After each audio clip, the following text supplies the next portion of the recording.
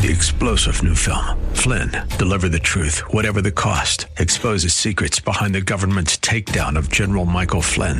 Flynn knew what the intel world had been up to. He ordered the first audit of the use of contractors. This set off alarm bells. He told the truth. He was the most dangerous person for Donald Trump to hire. They had to get rid of Flynn.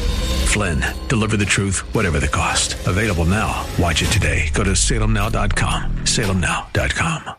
The following program was pre-recorded, and the views expressed do not necessarily represent those of this station or its management. We don't need no education.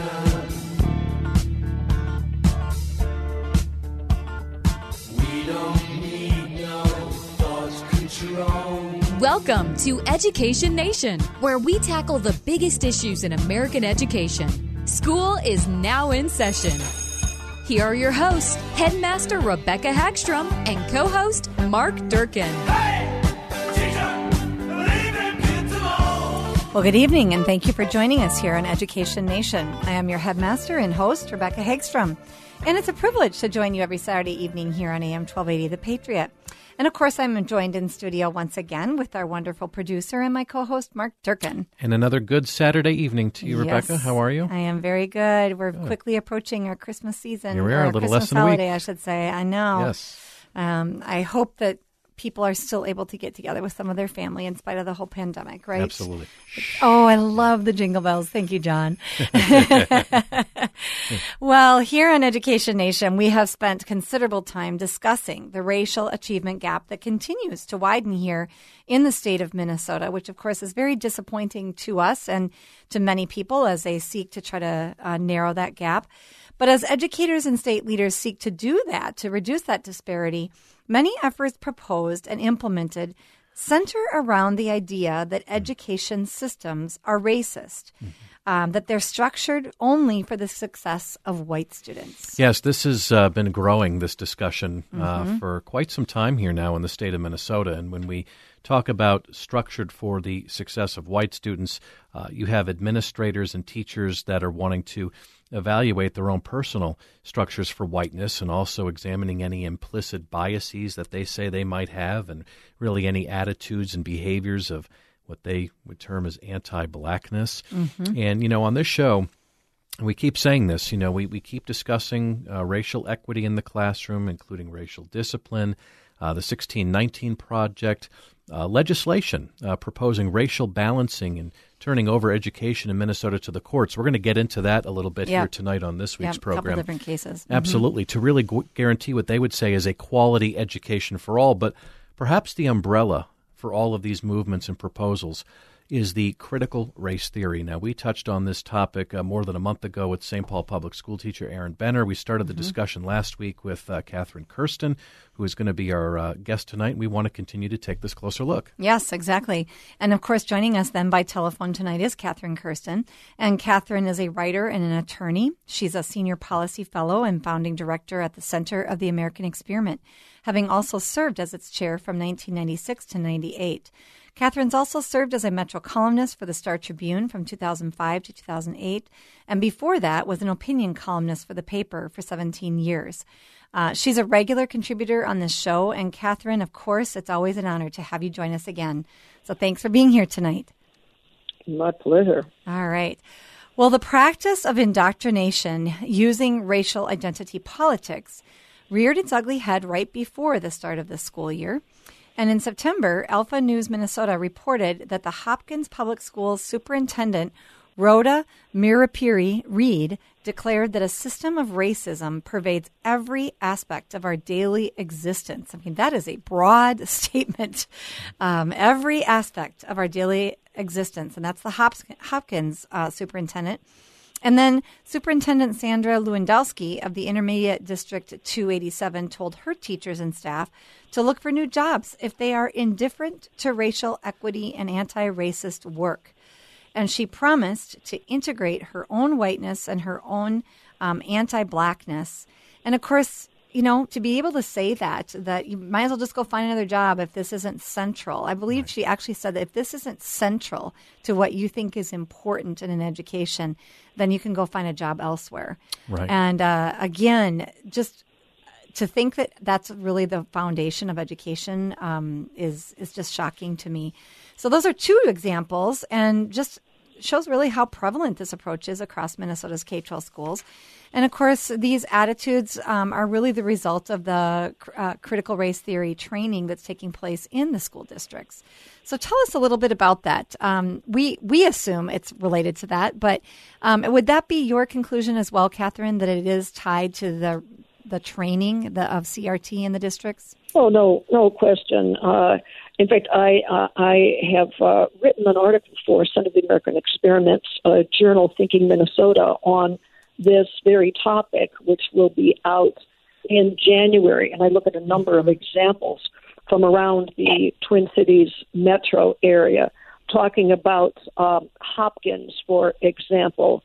The superintendent indicated that all student learning would be restructured around and to eradicate the characteristics of white supremacy. For example, there's been determined that in Hopkins junior highs, assessment will not be performed with traditional letter grades anymore.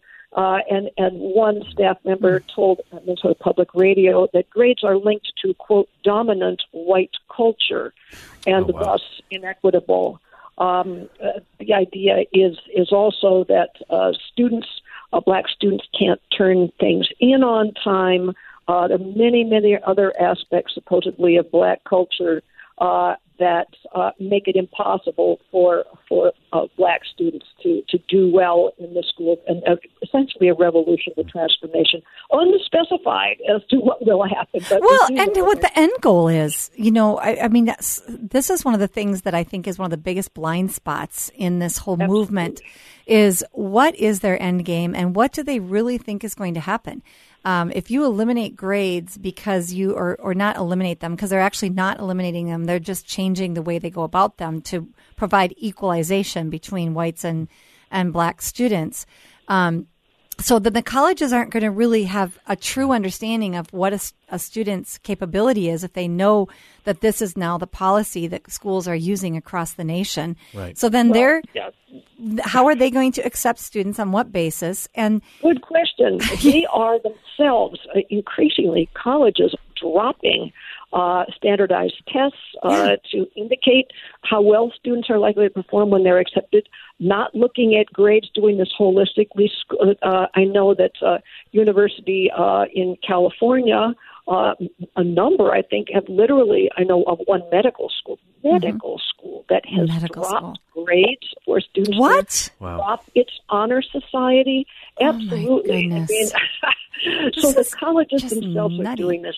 At the very same time, they demand equal representation in every profession. So how are you going to get an equal proportion of, say, black physicists if black students are not graded, are not held to high standards? I mean, it is incoherent, and it really fundamentally is about a power grab. They don't. That's their agenda, I'm afraid, to in a fanatical way to remake American society with this racial equity as an excuse, as a vehicle for what they're doing. Which is so interesting to me that there would be so many people willing to be complicit, because it's not as though they're all going to have some type of power in the end of this game. Not everybody can be in a position of power, even in a Marxist, if that's the end game, not everybody is in a position of power. So I find it interesting that so many are going along with this type of thinking, because I don't understand what they think the end game is. There might be some who understand the end game, but does everyone? You probably don't know either. But I think that for decades, the expectation of reason in our public debates has been declining, and feelings have taken the place. The louder you yell, the more likely you are to be listened to. And people are concerned, right? They don't know what to say, parents and citizens. They're afraid of being accused of racism if they object to this. So I think we'll get a better handle on it, but this has really come to major public attention just in the last few months, and people are still scrambling to understand what all these nice-sounding words like anti-racism actually mean. Right. Well, let me just interject, too, that this does absolutely nothing to close the achievement gap. And so those that are ultimately hurting are still the students. We talked about, okay, how many physicists are we going to have amongst whites versus, people of color? Okay, well, if the achievement gap is not closing and they don't have the education to be able to move to into really those roles, understand the material, not only to go to the exactly, school and be to successful. learn it, but to then be successful out in the working world, that's a problem. I mean, you're not going to have the qualified people to be able to do those jobs anyway down the road. Which is. Oh, go ahead, Catherine. Go ahead.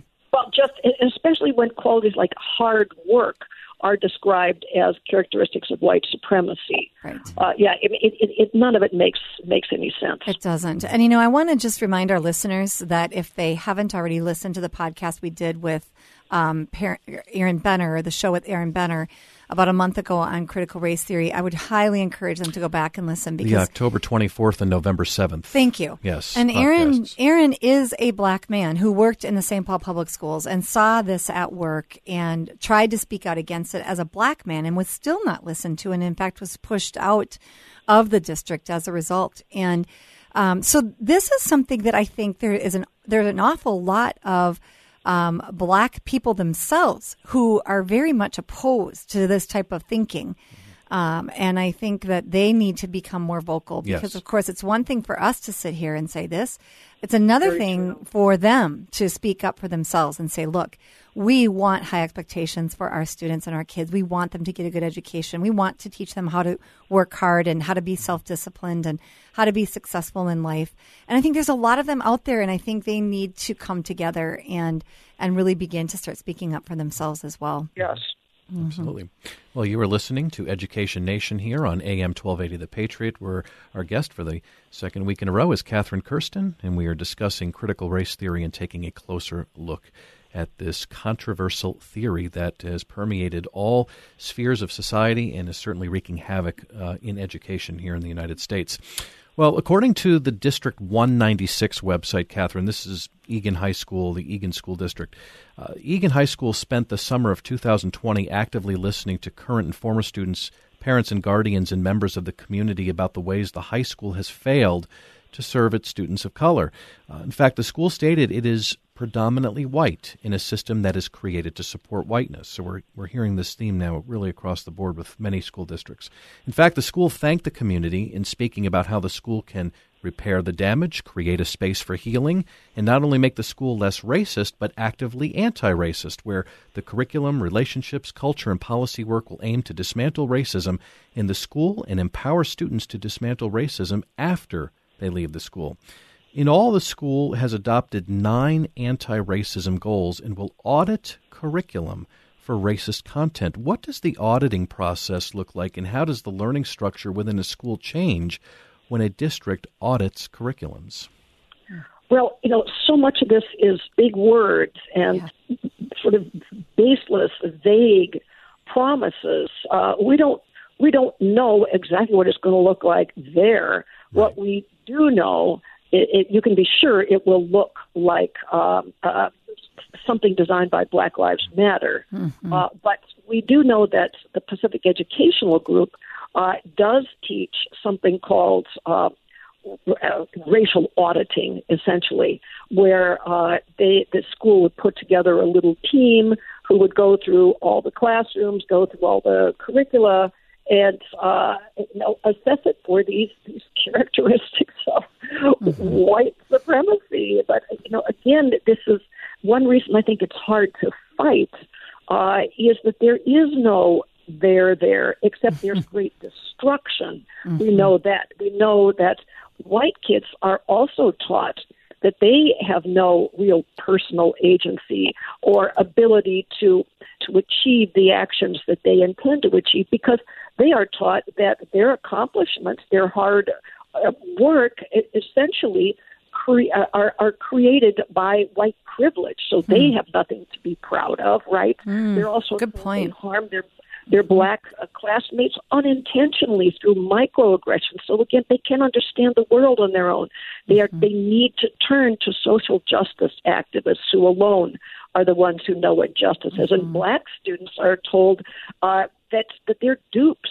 You know, that everything wrong in their lives is a result of this vague, shadowy, sort of devil-like white supremacy. So in the end, this is bound, I think, to fall apart. But what will take its place? It will not be something that will look much like what we've known American education to be. Right. And I think that is the concern of many people across the nation is what will America look like? America in general, but what will American education look like after all of this? You know, just as a quick little tack on to what you were describing in terms of the curriculum auditing, I remember when you came, I think you came to Liberty Classical Academy to speak with, were you there at the same time, Linda, I forgot her last name, but she was a math or science teacher. Remember her? Yes. And she, I don't remember which district she was in, but she was saying right here, one of our Twin Cities districts, she was a science teacher. And is it Anoka Hennepin? Maybe. And I think she taught physics maybe or biology. And her curriculum, which she said is a standard fare curriculum for teaching science to the best degree possible. She was told her curriculum was too white and she needed to change it. And the changes that they were making were basically to gut the power of the curriculum so that it was no longer as effective of a curriculum as she knew it needed to be for these kids to be successful in college. And so, as I recall, one thing she was told was that there should be focus on Egyptians and pyramids, in some kind of attempt, I guess, to bring in diverse cultures. But this is not how hard science Boyle's law and Newton's laws. These are not right. In this way. No, they are not logical. And she was very frustrated because she was a very good teacher and she wanted the best for her students. And if that's what racial auditing is, this is definitely bad for our schools. Well, I think many people would say that racism does still exist at some level here in our culture. How does critical race theory actually damage, though, our nation's discussions concerning racism? Well, we do know that people who have spoken out about this, public figures, just thinking about sort of Black Lives Matter, George Floyd taking a knee, etc., have been doxxed, have been in some cases silenced. That's a major change. Yeah. That an attempt to bring reason, to bring evidence-based discussion into this debate is being this attempt to silence it, because of course this is castles in the air. This cannot stand up to even sort of elementary school level logical analysis, and so there must be attempts to completely silence opposing points of view, or it'll become clear quickly that the emperor has no clothes. Great statement. Catherine, as we've mentioned several times here over the last 2 weeks, we've in the past really talked about the New York Times 1619 Project. And, the newspaper's self-proclaimed purpose was to reframe history, convincing America that, and Americans rather, that our nation's true founding didn't occur in 1776 with the Declaration of Independence from Great Britain, but in 1619 when some 20 slaves came ashore in the Jamestown colony. Now, given that the 1619 Project views America as racist to its core, and again, that's a lot of the same language that we see with critical race theory, how does the project urge Americans to view one another, and what might the future of America look like if this vision spreads its influence across our nation's classrooms? Well, of course, it is critical theory basically proceeds on the assumption that social life is a battle between groups that oppress and groups that are victims. So I think you mentioned that at some point in a recent discussion, Rebecca, that this is grim. There is no joy.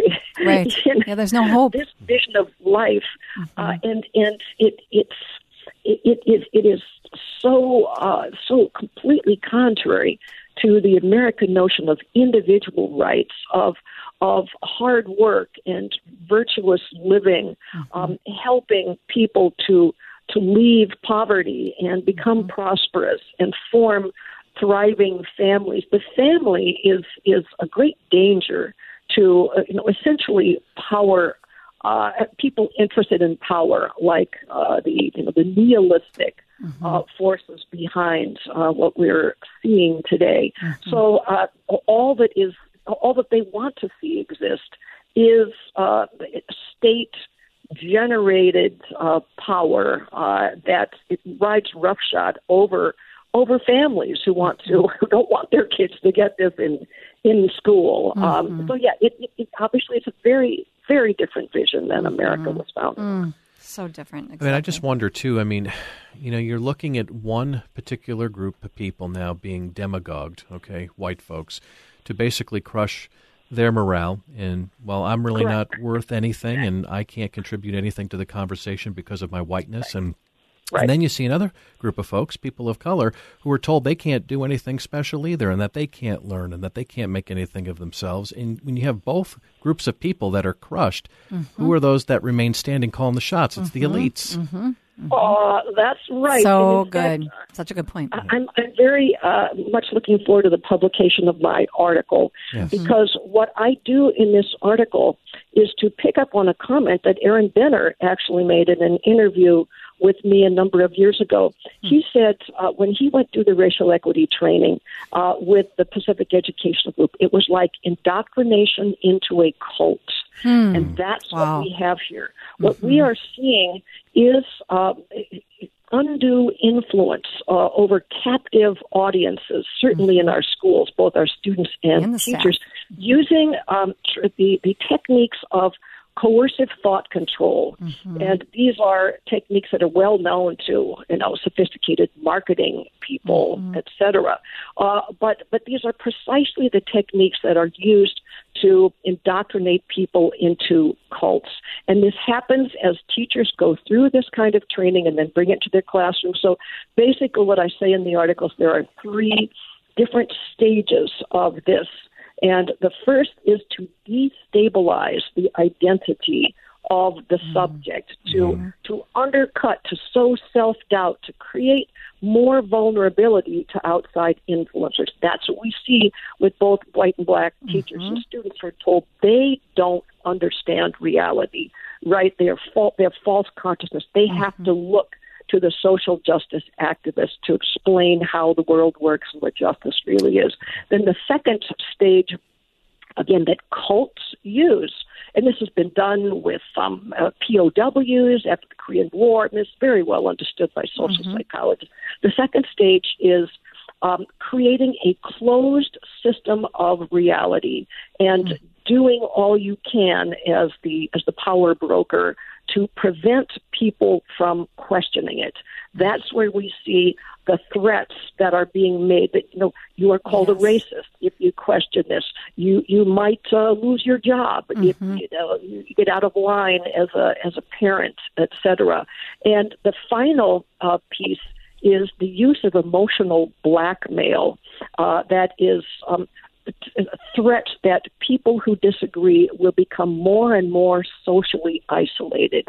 And it's well known that the punishment that is most feared by most people is the notion of solitary confinement. Yes. We are social creatures. The idea that we might be non-persons because we don't embrace this is really, terrifying for many people. So that in my article, I describe how that is being used in our school, and one of the founders of Black Lives Matter trained specifically in how to do this.